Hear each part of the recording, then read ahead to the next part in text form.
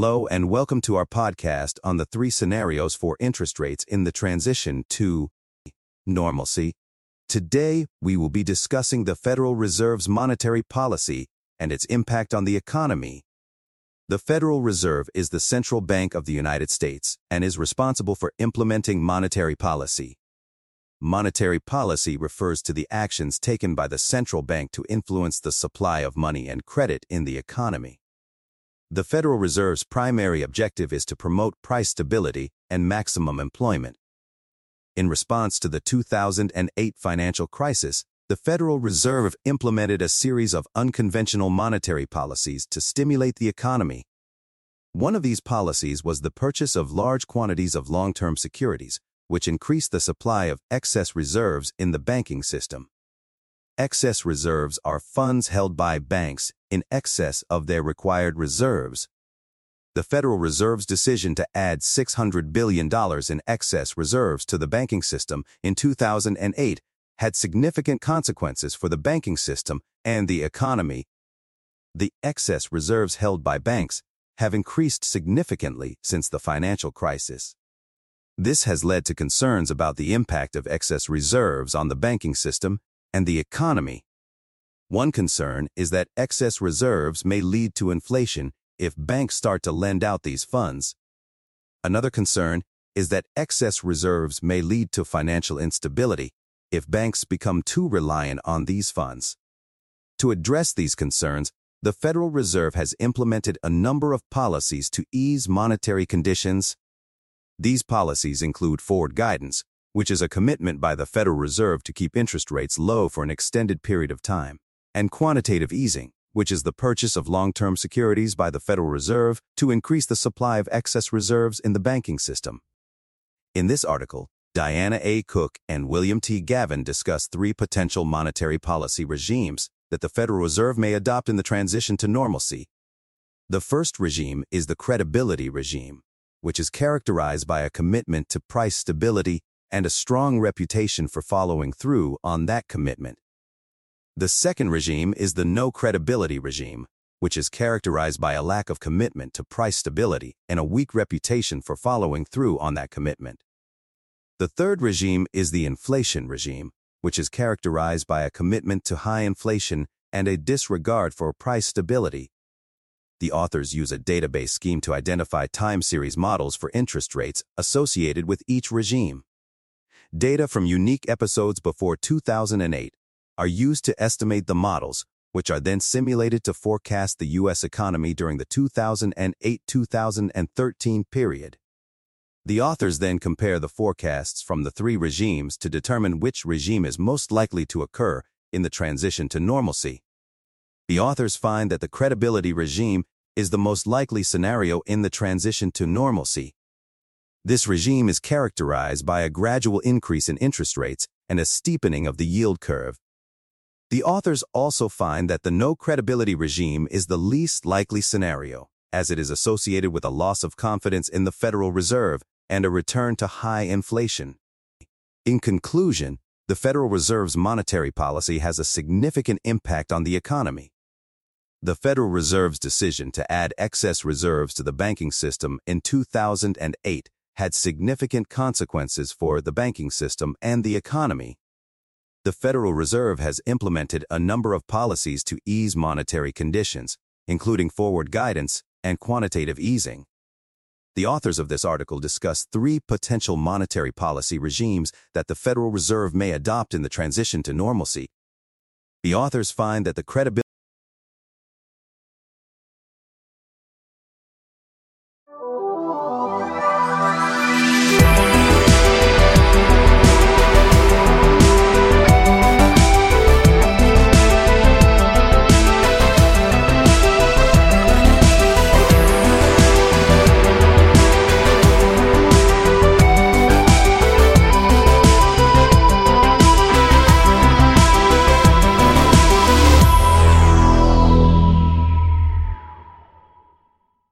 Hello and welcome to this podcast episode, where we will be discussing the Federal Reserve's efforts to maintain price stability and forecast inflation.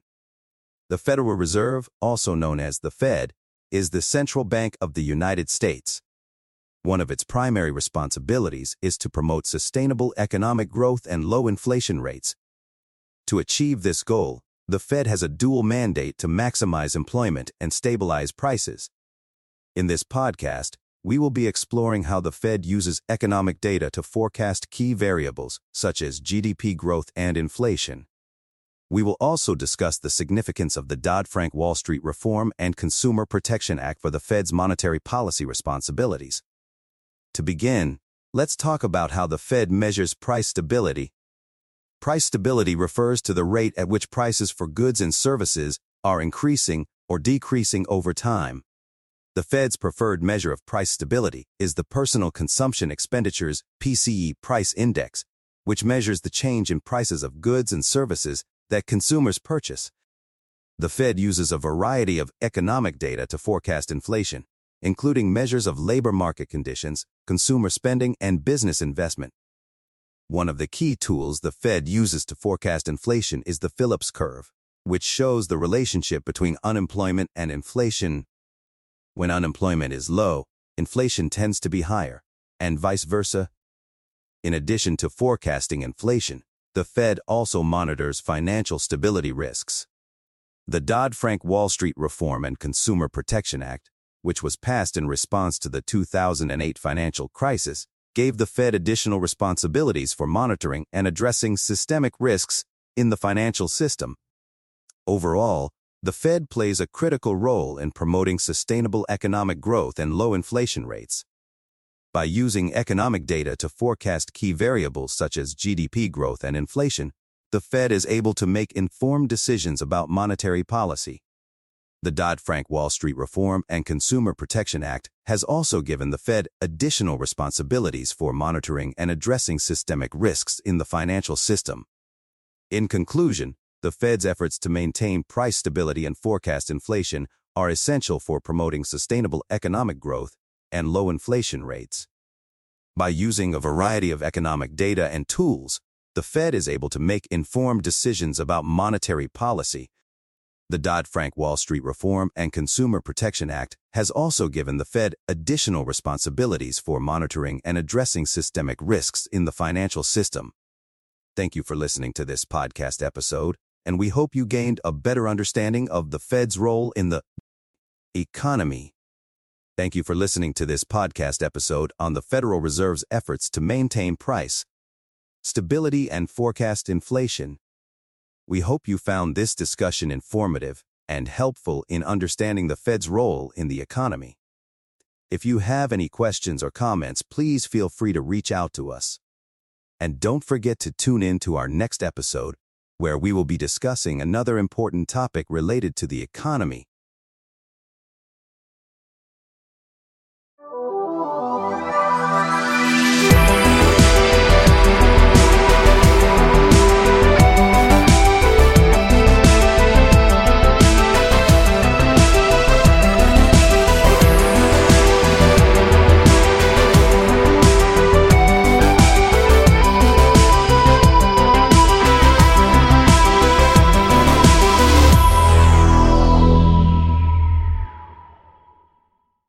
Hello, and welcome to our podcast on risk aversion at the country level. Today, we'll be exploring the fascinating world of risk aversion and its impact on economic growth and development. Risk aversion is a concept that refers to an individual's willingness to take on risk in exchange for potential rewards. Some people are more risk-averse than others, and this can have important implications for their economic decisions. For example, a risk-averse person might be less likely to invest in a high-risk, high-reward venture, while a risk-tolerant person might be more willing to take that chance. But what about at the country level? How does risk aversion impact a country's economic growth and development? That's the question that this PDF seeks to answer. The PDF begins by introducing the authors and thanking the Inter-American Development Bank and the Gallup organization for facilitating access to the Gallup World Poll data. It also includes a disclaimer that the views expressed in the article are those of the authors and do not necessarily reflect the views of the Federal Reserve System, the Board of Governors, or the regional Federal Reserve banks. Moving on to the content of the PDF, The authors note that while there has been a lot of research on risk aversion at the individual level, there has been relatively little research on risk aversion at the country level. To fill this gap, the authors use self-reports of personal well-being from the 2006 Gallup World Poll to elicit risk aversion measures for 75 countries, including 52 developing countries. The authors then go on to explore the relationship between risk aversion and economic growth and development. They find that countries with higher levels of risk aversion tend to have lower levels of economic growth and development. This is because risk-averse individuals are less likely to take on risky investments, which can lead to lower levels of innovation and entrepreneurship. The authors also explore different approaches to measuring risk aversion, including the consumption-based CAPM approach and the self-reported well-being approach used in this study. They find that the self-reported well-being approach is a useful tool for measuring risk aversion at the country level, as it allows for cross-country comparisons and is less affected by cultural and institutional differences than other approaches. Overall, this PDF provides valuable insights into the impact of risk aversion on economic growth and development at the country level. By understanding the relationship between risk aversion and economic outcomes, policymakers can make more informed decisions about how to promote innovation and entrepreneurship in their countries and encourage listeners to read the PDF for more in-depth information on the topic. In conclusion, risk aversion is an important concept that has implications for economic growth and development at both the individual and country level. This PDF provides valuable insights into how risk aversion can be measured and how it impacts economic outcomes. We hope that this podcast has been informative and has encouraged you to learn more about this fascinating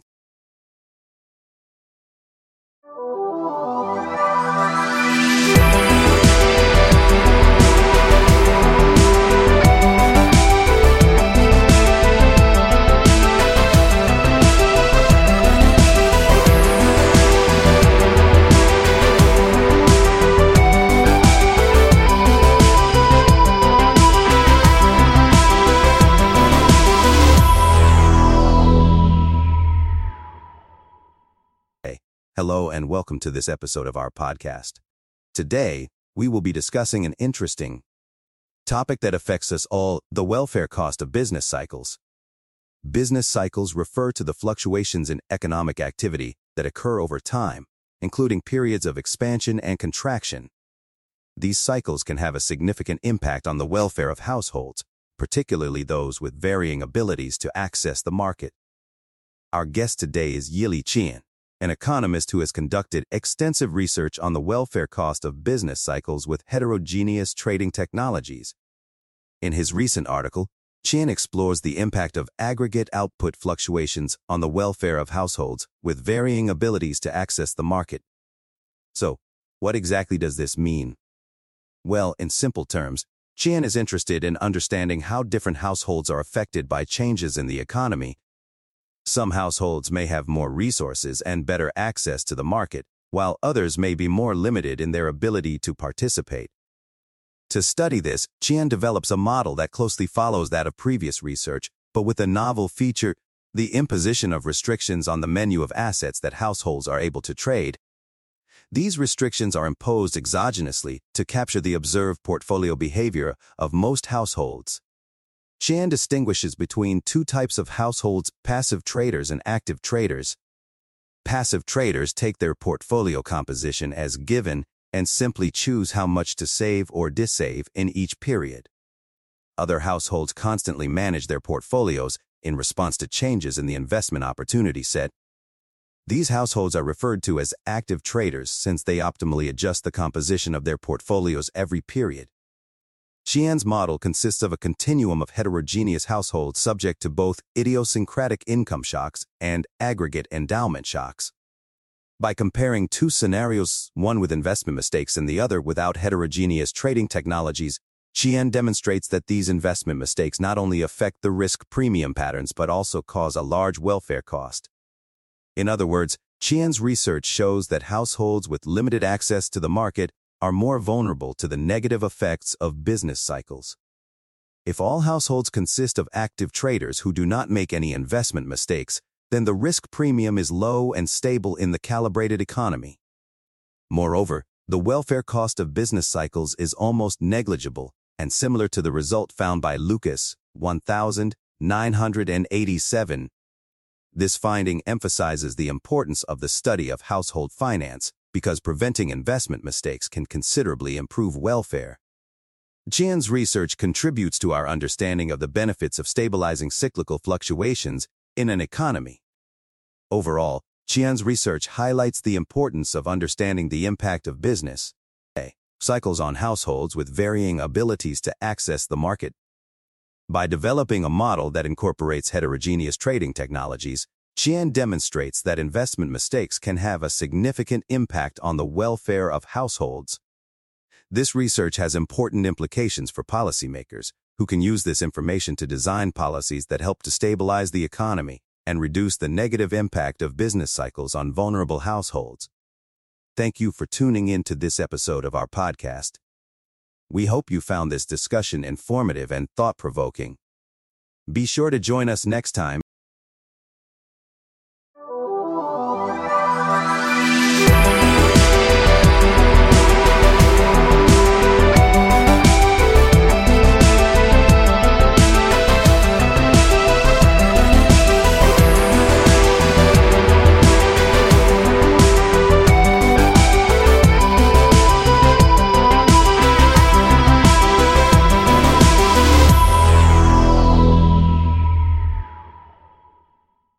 Hello and welcome to this podcast episode, where we will be discussing the impact of informal employment on the design of unemployment insurance and employment protection policies. First, let's define what we mean by informal employment. Informal employment refers to work that is not regulated by the government and is not included in official statistics. This type of work is often characterized by low wages, poor working conditions, and lack of social protection. Informal employment is prevalent in many developing countries, but it also exists in developed countries. So, why is it important to consider informal employment when designing unemployment insurance and employment protection policies? Well, for starters, a large share of economic activity takes place in the informal sector in many countries. This means that a significant portion of the workforce is not covered by social protection programs, such as unemployment insurance and employment protection. This is where the research discussed in the PDF comes in. The authors of the PDF, Emilio Espino and Juan M. Sanchez, developed a model to study how the risk of informality affects the optimal design of unemployment insurance and employment protection policies. They extended the simple model of unemployment insurance developed by Blanchard and Tirole to add informality. Their analysis shows that the risk of informality can have a significant impact on the design of these policies. For example, they found that when there is a high risk of informality, it may be optimal to have lower unemployment benefits and higher employment protection. This is because workers may be more likely to work in the informal sector if the benefits of formal employment are not high enough. The authors also found that the optimal design of these policies depends on a number of factors, such as the level of risk aversion among workers and the degree of monitoring of the informal sector. Overall, the research presented in the PDF highlights the importance of considering informal employment when designing social protection policies. It also shows that there is no one-size-fits-all solution to this problem, and that policy design must take into account the specific context of each country. In conclusion, the impact of informal employment on social protection policies is an important issue that deserves more attention from policymakers and researchers alike. By understanding the challenges posed by informal employment, we can develop more effective policies that provide social protection to all workers, regardless of their employment status. Thank you for listening to this podcast episode, and we hope you found it informative and thought-provoking. Thank you for listening to this podcast episode on the impact of informal employment on the design of unemployment insurance and employment protection policies. We hope you found this discussion informative and insightful. If you would like to learn more about this topic, we encourage you to read the PDF that we referenced in this episode. It provides a more detailed analysis of the issues we discussed and offers valuable insights into the optimal design of social protection policies. As always, We welcome your feedback and suggestions for future episodes. If you have any questions or comments, please feel free to reach out to us. Thank you for tuning in, and we look forward to bringing you more informative and engaging.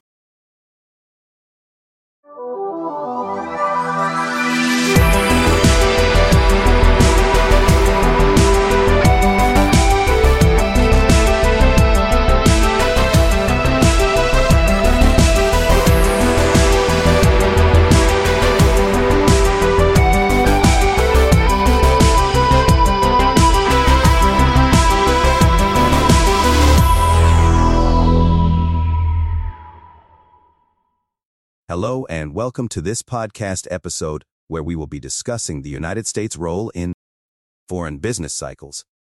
This is an important topic that affects not only the U.S. economy, but also the global economy as a whole. To begin, let's define what we mean by business cycles. A business cycle is a recurring pattern of economic expansion and contraction. During an expansion, the economy grows, and during a contraction, the economy shrinks.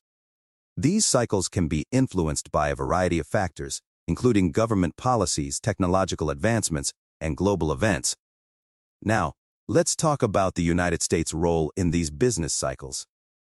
The U.S. is the largest economy in the world, and as such, its economic performance has a significant impact on other countries. When the U.S. economy is growing, other countries often experience growth as well. Conversely, when the U.S. economy is contracting, other countries may also experience a slowdown. One example of this is the Great Recession of 2007-09. This was a period of economic downturn that began in the U.S. and quickly spread to other countries. The recession was caused by a variety of factors, including the housing market crash and the collapse of several large financial institutions. The U.S. government responded with a series of policies aimed at stabilizing the economy, but the effects of the recession were felt around the world. So, why is it important to understand the U.S.'s role in foreign business cycles? For one, it can help policymakers make informed decisions about economic policies. If a country is heavily reliant on the U.S. economy, for example, it may need to take steps to mitigate the effects of a U.S. recession. Additionally, understanding the global impact of U.S. economic policies can help prevent unintended consequences. There are several methodologies that economists use to study the relationship between the U.S. economy and other countries. One approach is to use statistical models to analyze the effects of U.S. economic shocks on other countries. Another approach is to examine the transmission channels through which these shocks are transmitted. For example, a U.S. recession may lead to a decrease in demand for goods and services, which can then affect other countries that rely on exports to the U.S. In conclusion, the United States' role in foreign business cycles is an important topic that affects the global economy. Understanding this relationship can help policymakers make informed decisions and prevent unintended consequences. While there are several methodologies for studying this relationship, it is clear that the U.S. economy has a significant impact on other countries, and that this impact can be both positive and negative. As such, it is important for policymakers to consider the global implications of U.S. economic policies and to take steps to mitigate the effects of economic downturns. Thank you for listening to this podcast episode on the United States' role in foreign business cycles. We hope that you found this information informative and useful. If you have any questions or comments,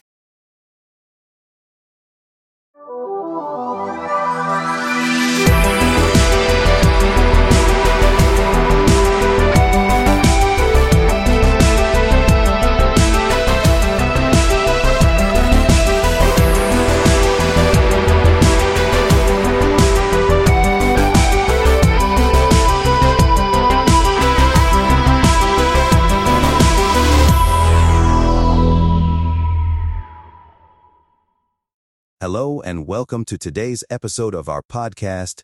Today, we will be discussing a very important topic that affects all of us, the fluctuations in OECD budget balances. To begin with, let's understand what OECD is. The Organization for Economic Cooperation and Development, OECD, is an intergovernmental economic organization with 37 member countries, founded in 1961 to stimulate economic progress and world trade. The OECD provides a forum in which governments can work together to share experiences and seek solutions to common problems. Now, let's talk about the PDF that we will be discussing today. The PDF is titled Common Fluctuations in OECD Budget Balances and is written by Christopher J. Neely and David E. Rapich. The authors analyze the effects of international circumstances on fiscal balances and use a dynamic latent factor model to analyze movements in OECD surpluses. So, what does this mean? In simple terms, the authors are trying to understand how the economic circumstances of one country can affect the fiscal policies of another country. They do this by analyzing the budget balances of OECD countries and identifying common fluctuations that are driven by international factors. The authors find that there is a significant amount of movement in OECD budget balances, which suggests that international factors play an important role in shaping fiscal policies. They also find that a dynamic latent factor model can explain a large portion of the variation in individual budget surpluses across countries. Now, let's talk about why this is important. Fiscal policy is a critical tool that governments use to manage their economies. By understanding how international factors can affect fiscal policies, policymakers can make better decisions that will benefit their countries. For example, if a country is experiencing a recession, it may be tempted to increase government spending to stimulate the economy. However, if other countries are also experiencing a recession, this may not be the best course of action as it could lead to a global increase in debt. In conclusion, the PDF Common Fluctuations in OECD Budget Balances is an important piece of research that sheds light on the complex relationship between international economic circumstances and fiscal policies.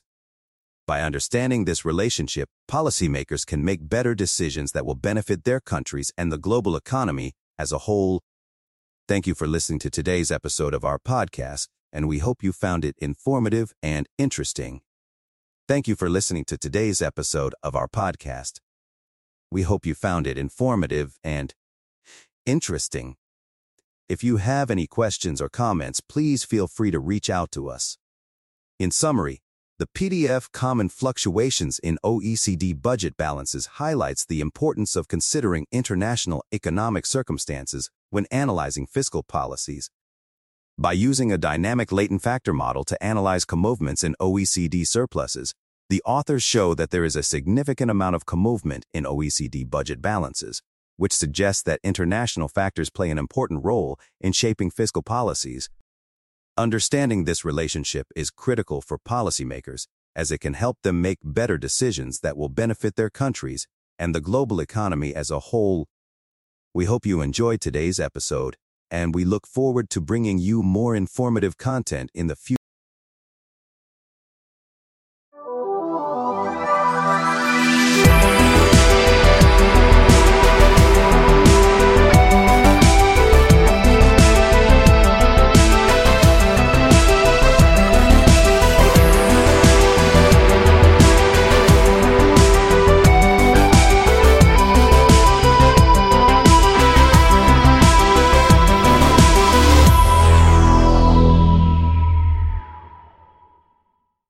Welcome to this podcast on monetary policy normalization in the United States.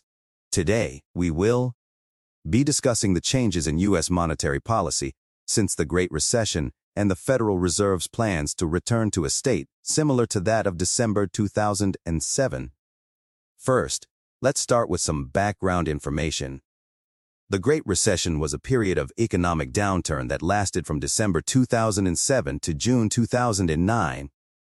During this time, the Federal Reserve implemented a policy known as ZIRP, or Zero Interest Rate Policy. This meant that the federal funds rate, which is the interest rate at which banks lend to each other overnight, was set at a range of 0.25%.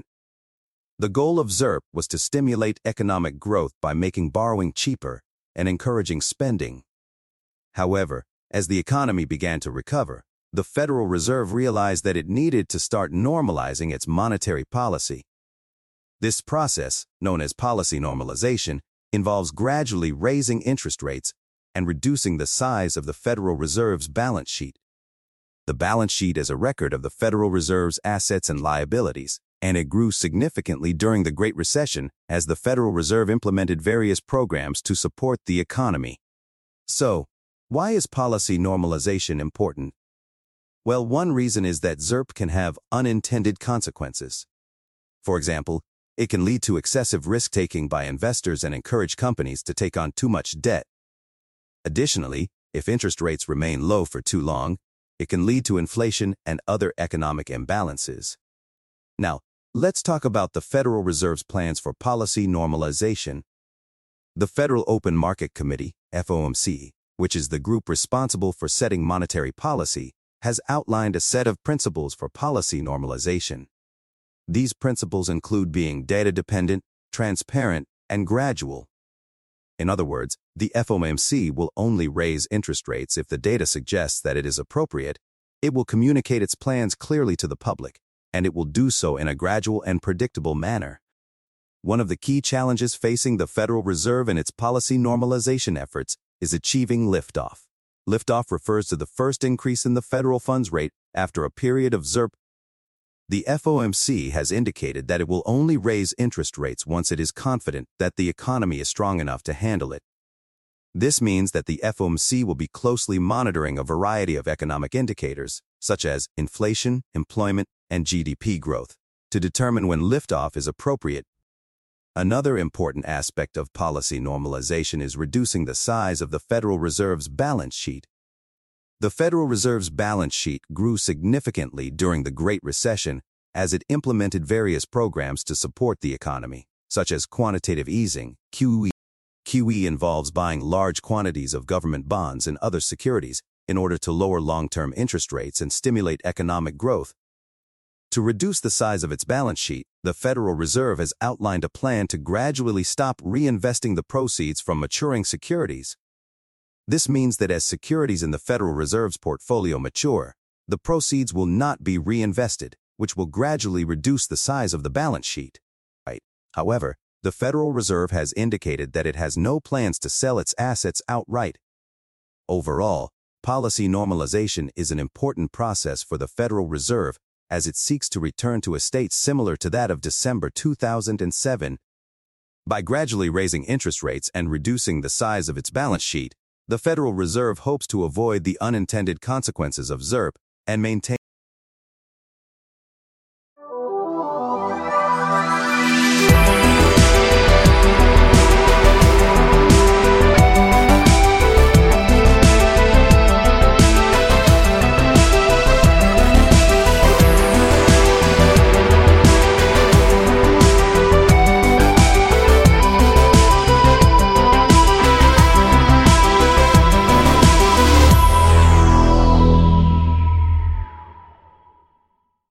Hello and welcome to this podcast on the U.S. monetary policy before and after the Great Recession. In this episode, we will be discussing the changes in the Federal Reserve's policy rate and balance sheet, as well as the impact of these changes on the U.S. economy. First, let's start with some background information. The Federal Reserve, also known as the Fed, is the central bank of the United States. Its main responsibilities include conducting monetary policy, supervising and regulating banks, and maintaining the stability of the financial system. One of the Fed's key tools for conducting monetary policy is the federal funds rate, which is the interest rate at which banks lend and borrow reserves from each other overnight. By adjusting the federal funds rate, the Fed can influence the cost and availability of credit in the economy, which in turn affects spending, investment, and inflation. Before the Great Recession, the Fed's policy rate was relatively high, with the federal funds rate averaging around 5% from 2000 to 2007. However, as the financial crisis unfolded in 2008, the Fed began to lower its policy rate aggressively in order to stimulate the economy and prevent a deeper recession. By the end of 2008, the federal funds rate had been lowered to near zero, where it remained for the next 7 years. In addition to lowering its policy rate, the Fed also implemented a series of unconventional monetary policies to further support the economy. One of these policies was quantitative easing, which involved purchasing large amounts of long-term securities such as treasury bonds and mortgage-backed securities in order to lower long-term interest rates and stimulate borrowing and investment. As a result of these policies, the Fed's balance sheet grew significantly, from around $900 billion in 2007 to over $4 trillion by the end of 2014. This increase in the Fed's balance sheet was controversial, with some economists and policymakers expressing concerns about the potential inflationary effects of such a large increase in the money supply. Despite these concerns, however, inflation remained relatively low during the recovery from the Great Recession. In fact, inflation consistently undershot the Fed's 2% target, leading some to question the effectiveness of the Fed's policies and its ability to achieve its inflation mandate. In recent years, as the U.S. economy has continued to recover and the labor market has strengthened, the Fed has begun to raise its policy rate again. In December 2015, the Fed raised the federal funds rate for the first time in nearly a decade, marking the beginning of a gradual tightening cycle. Since then, the Fed has continued to raise its policy rate gradually, with the current target range for the federal funds rate at 2.25–2.50%. Overall, the U.S. monetary policy before and after the Great Recession has been characterized by significant changes in the Fed's policy rate and balance sheet, as well as the implementation of unconventional monetary policies such as quantitative easing. While these policies have been controversial, they have also been credited with helping to support the U.S. economy during a period of significant economic stress. As the U.S. economy continues to evolve and new challenges arise, it is likely that the Fed will continue to adapt its monetary policy in order to achieve its dual mandate of maximum employment and price stability.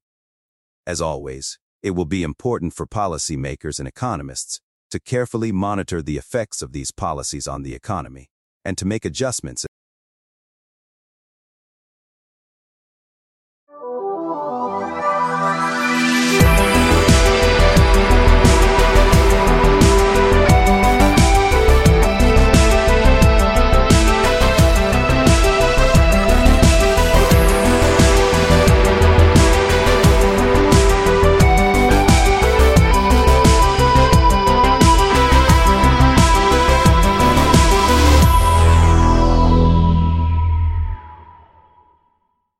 Hello and welcome to our podcast on the challenges faced by the Federal Reserve in normalizing monetary policy. In this episode, we will be discussing the fear of liftoff and the causes behind it. First, let's start with some background information. The Federal Reserve is the central bank of the United States, responsible for implementing monetary policy to achieve its dual mandate of maximum employment and price stability. In recent years, the Federal Reserve has faced challenges in normalizing monetary policy after a period of unconventional policy measures, such as quantitative easing and near-zero interest rates. One of the main challenges the Federal Reserve faces is the fear of liftoff. This refers to the concern that raising interest rates too soon or too quickly could harm the economy by slowing down growth and increasing unemployment.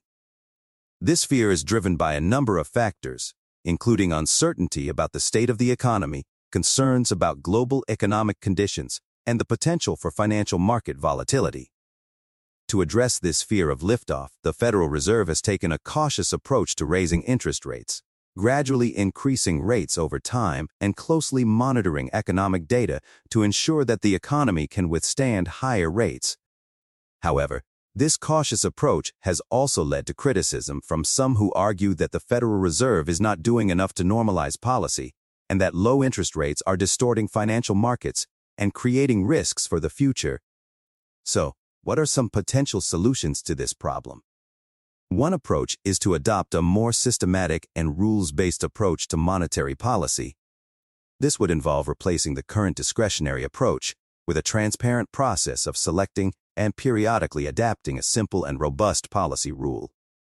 This would ensure that monetary policy is systematic and robustly contributes to social welfare over time, while also retaining the flexibility to account for the evolution of our understanding of the economic environment. Another potential solution is to address the behavioral biases that human nature introduces into the policy process. This includes the tendency for policymakers to focus on short-term goals and to be influenced by political considerations. By adopting a more systematic approach to policy, and by increasing transparency and accountability, the Federal Reserve can help to mitigate these biases and ensure that policy decisions are based on sound economic principles rather than short-term political considerations. Finally, it is important to consider the role that public choice and cognitive psychology perspectives play in understanding the challenges faced by the Federal Reserve in normalizing monetary policy. These perspectives highlight the importance of understanding the incentives and motivations of policymakers and the ways in which cognitive biases can influence decision-making. By taking these factors into account, the Federal Reserve can develop more effective policies that are better aligned with the long-term interests of the economy and society as a whole. In conclusion, the fear of liftoff is a major challenge facing the Federal Reserve as it seeks to normalize monetary policy.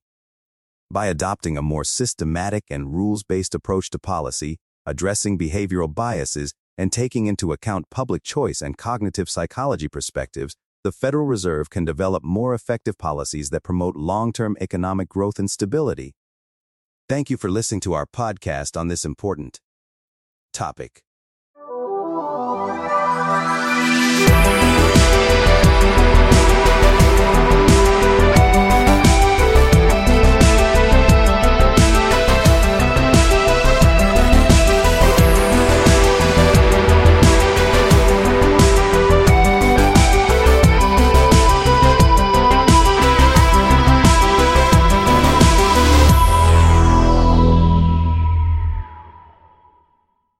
Hello and welcome to this podcast on human capital and development. Today, we will be exploring the factors that contribute to the differences in output per worker between rich and poor countries. We will be discussing the role of human capital, which is viewed as having both a qualitative and quantitative component. First, let's define what we mean by rich and poor countries in terms of labor productivity. Rich countries are those that have a high level of output per worker, while poor countries have a low level of output per worker. This difference in productivity is often referred to as the development problem and has been a topic of much debate in the economics literature. One key factor that has been identified as contributing to the development problem is human capital. Human capital refers to the knowledge, skills, and abilities that individuals possess and can use to produce goods and services.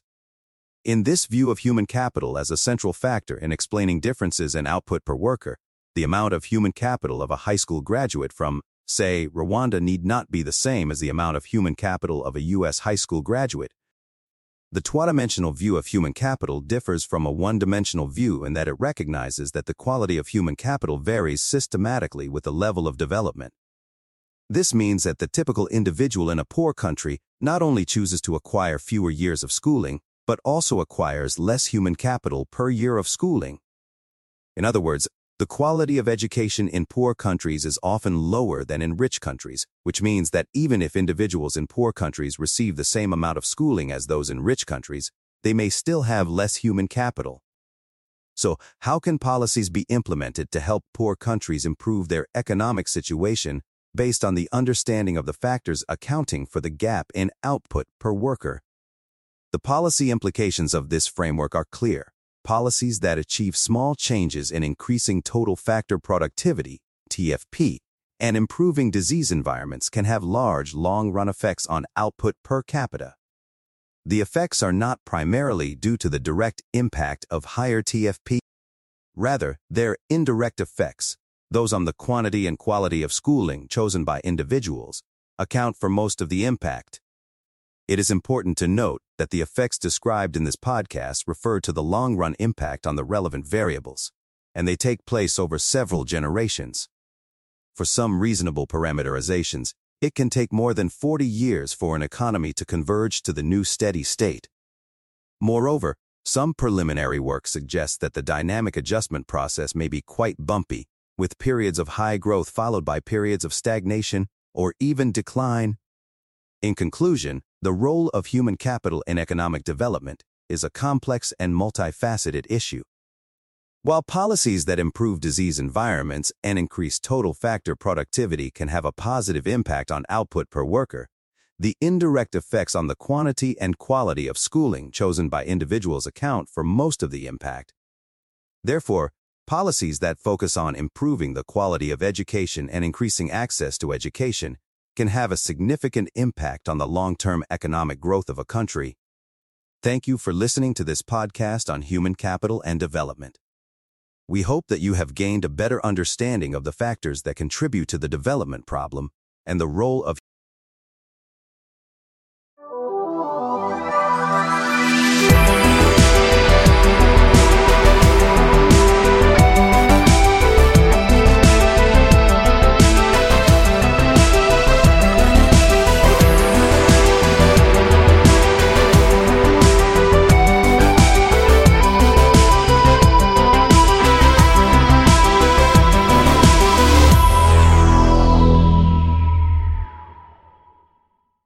Hello and welcome to our podcast on monetary policy in small open economies. Today, we will be discussing the role of monetary policy in achieving low and stable inflation while avoiding fluctuations in real economic variables. First, let's define what we mean by a small open economy. A small open economy is a country that is highly dependent on international trade and has a relatively small domestic market. Examples of small open economies include Singapore, New Zealand, and Iceland.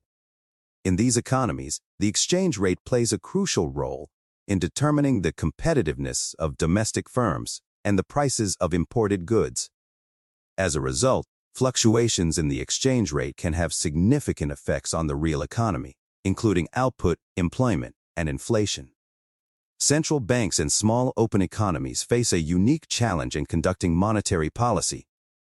On the one hand, they need to maintain low and stable inflation to anchor expectations and promote economic growth. On the other hand, they need to avoid fluctuations in real economic variables that can result from changes in the exchange rate. One way that central banks can achieve these goals is by using the nominal exchange rate as a policy instrument. This means that the central bank adjusts the exchange rate whenever there are changes in the economic environment, such as changes in inflation or output. Another way that central banks can achieve these goals is by using the short-term nominal interest rate as a policy instrument. This means that the central bank adjusts the interest rate to changes in the economic environment. Both of these policy instruments have advantages and disadvantages. Using the nominal exchange rate as a policy instrument can help to avoid the overshooting effect on exchange rates that is characteristic of an interest rate rule. It can also lead to smaller and less volatile risk premiums that generate deviations from the uncovered interest parity condition. However, using the nominal exchange rate as a policy instrument can also lead to greater uncertainty and volatility in the real economy. This is because changes in the exchange rate can have significant effects on output, employment, and inflation. Using the short-term nominal interest rate as a policy instrument can help to anchor expectations and promote economic growth. It can also lead to greater certainty and stability in the real economy. However, using the short-term nominal interest rate as a policy instrument can also lead to the overshooting effect on exchange rates. This is because changes in the interest rate can lead to changes in the exchange rate that are greater than what is necessary to achieve the desired level of inflation. In conclusion, the choice of policy instrument for central banks in small open economies depends on a variety of factors, including the economic environment, the level of uncertainty and volatility in the real economy, and the desired level of inflation. Understanding the costs and benefits of alternative monetary policy rules is important for economic welfare. It can help policymakers to make informed decisions about the appropriate policy instrument to use in different economic environments. In this podcast, we have discussed the role of exchange rate rules in achieving low and stable inflation while avoiding fluctuations in real economic variables in small open economies. We have also discussed the advantages and disadvantages of using the nominal exchange rate and the short-term nominal interest rate as policy instruments. Thank you for listening to our podcast on monetary policy in small open economies. We hope that you have found this discussion informative and helpful in understanding the complexities of monetary policy.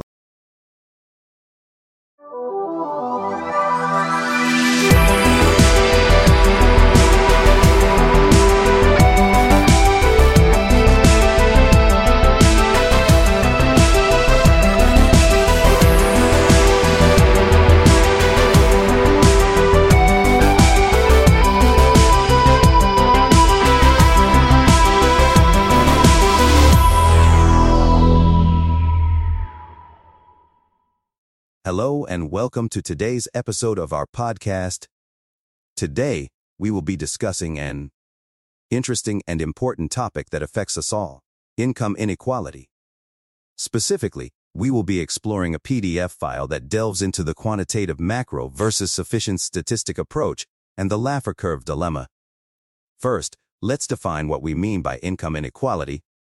Income inequality refers to the unequal distribution of income among individuals or households within a society.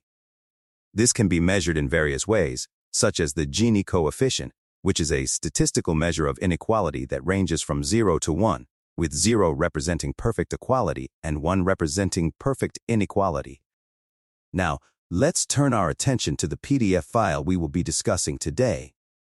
The author, Alejandro Badel, explores the concentration of income and the earnings distribution over time and the life cycle. He compares two different approaches to analyzing income inequality: the quantitative macro approach and the sufficient statistic approach. The quantitative macro approach involves building complex models that simulate the economy and its various components, such as labor markets, capital markets, and government policies. These models can be used to analyze the effects of different policies on income inequality and other economic outcomes. The sufficient statistic approach, on the other hand, involves using simple statistical measures, such as the Gini coefficient, to analyze income inequality. This approach is less complex than the quantitative macro approach, but may not capture all the nuances of the economy and its various components. Badel argues that both approaches have their strengths and weaknesses, and that a combination of the two may be the most effective way to analyze income inequality. He also explores the Laffer curve dilemma, which refers to the relationship between tax rates and government revenue. The Laffer curve suggests that there is an optimal tax rate that maximizes government revenue, but the exact location of this rate is uncertain and may vary depending on various factors. Badel's research also examines the concentration of income at the top of the distribution over the life cycle. He finds that income inequality tends to increase as individuals age, and that the top 1% of earners tend to be older than the rest of the population. He also explores the factors that contribute to this concentration of income, such as differences in education, skills, and work experience. Overall, Badel's research provides valuable insights into the complex issue of income inequality and the various factors that contribute to it. By exploring different approaches to analyzing income inequality and examining the concentration of income over the life cycle, Badel's research highlights the need for a comprehensive and nuanced understanding of this issue. Furthermore, his research has important policy implications. For example, policymakers may need to consider the effects of different tax policies on income inequality and government revenue.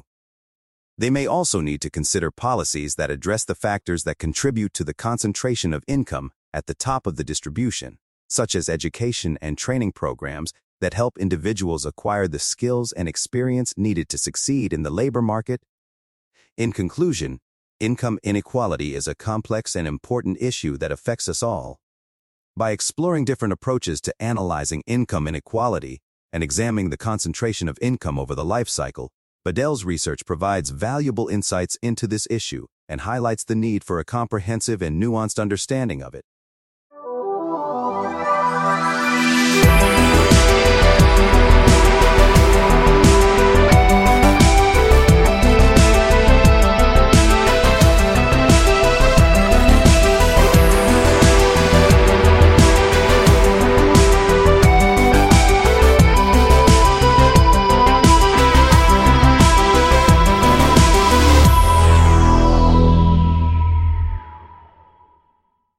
Hello and welcome to this podcast episode on the effectiveness of central bank forward guidance. Today, we'll be discussing the concept of forward guidance, its impact on monetary policy, and the findings of recent research on the topic. First, let's define what we mean by forward guidance. Essentially, it refers to the practice of central banks communicating their future policy intentions to the public in order to influence expectations and behavior. This can take many forms, such as statements about the future path of interest rates or the use of specific economic indicators to guide policy decisions. The idea behind forward guidance is that by providing more information about their plans, central banks can help to anchor inflation expectations and reduce uncertainty in financial markets. This, in turn, can make it easier for businesses and households to plan for the future and make more informed decisions about spending and investment. However, there are also potential drawbacks to forward guidance. One concern is that it can be difficult for central banks to accurately predict future economic conditions, which could lead to confusion or loss of credibility if their guidance turns out to be inaccurate. Additionally, some critics argue that forward guidance can be too prescriptive and limit the flexibility of central banks to respond to changing economic conditions. So, what does the research say about the effectiveness of forward guidance? A number of studies have been conducted on this topic, including several that are cited in the PDF we're discussing today. One key finding is that forward guidance can be effective in influencing market expectations and reducing uncertainty, particularly when it is clear and consistent over time. However, the impact of forward guidance can vary depending on a number of factors, such as the specific communication strategy used by the central bank and the economic conditions at the time. For example, some studies have found that forward guidance is more effective when interest rates are already low and there is limited room for further cuts. Overall, the research suggests that forward guidance can be a useful tool for central banks, but it is not a panacea and must be used carefully and thoughtfully. As with any policy tool, there are trade-offs and potential risks that must be considered. In conclusion, forward guidance is an important concept in the world of monetary policy that has received a great deal of attention in recent years. While there is still much to learn about its effectiveness and limitations, the research conducted so far provides valuable insights into how central banks can use communication strategies to influence expectations and promote economic stability. Thank you for listening to this episode, and we hope you found it informative and thought-provoking. Thank you for listening to this episode on the effectiveness of central bank forward guidance. We hope you found it informative and helpful in understanding this important topic in monetary policy. If you're interested in learning more, we encourage you to read the PDF we discussed today, as well as other research on the topic. As always, if you have any questions or feedback, please don't hesitate to reach out.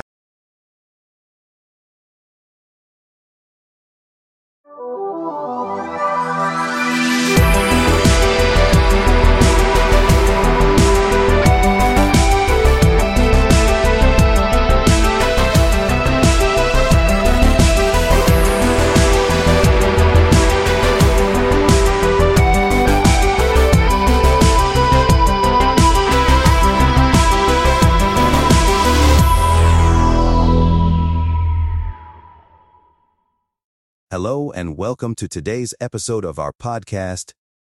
Today, we will be discussing the fascinating topic of microfoundations of money, why they matter.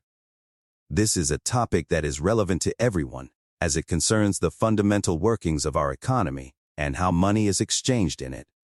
So, what are microfoundations? In simple terms, microfoundations are the building blocks of macroeconomic models.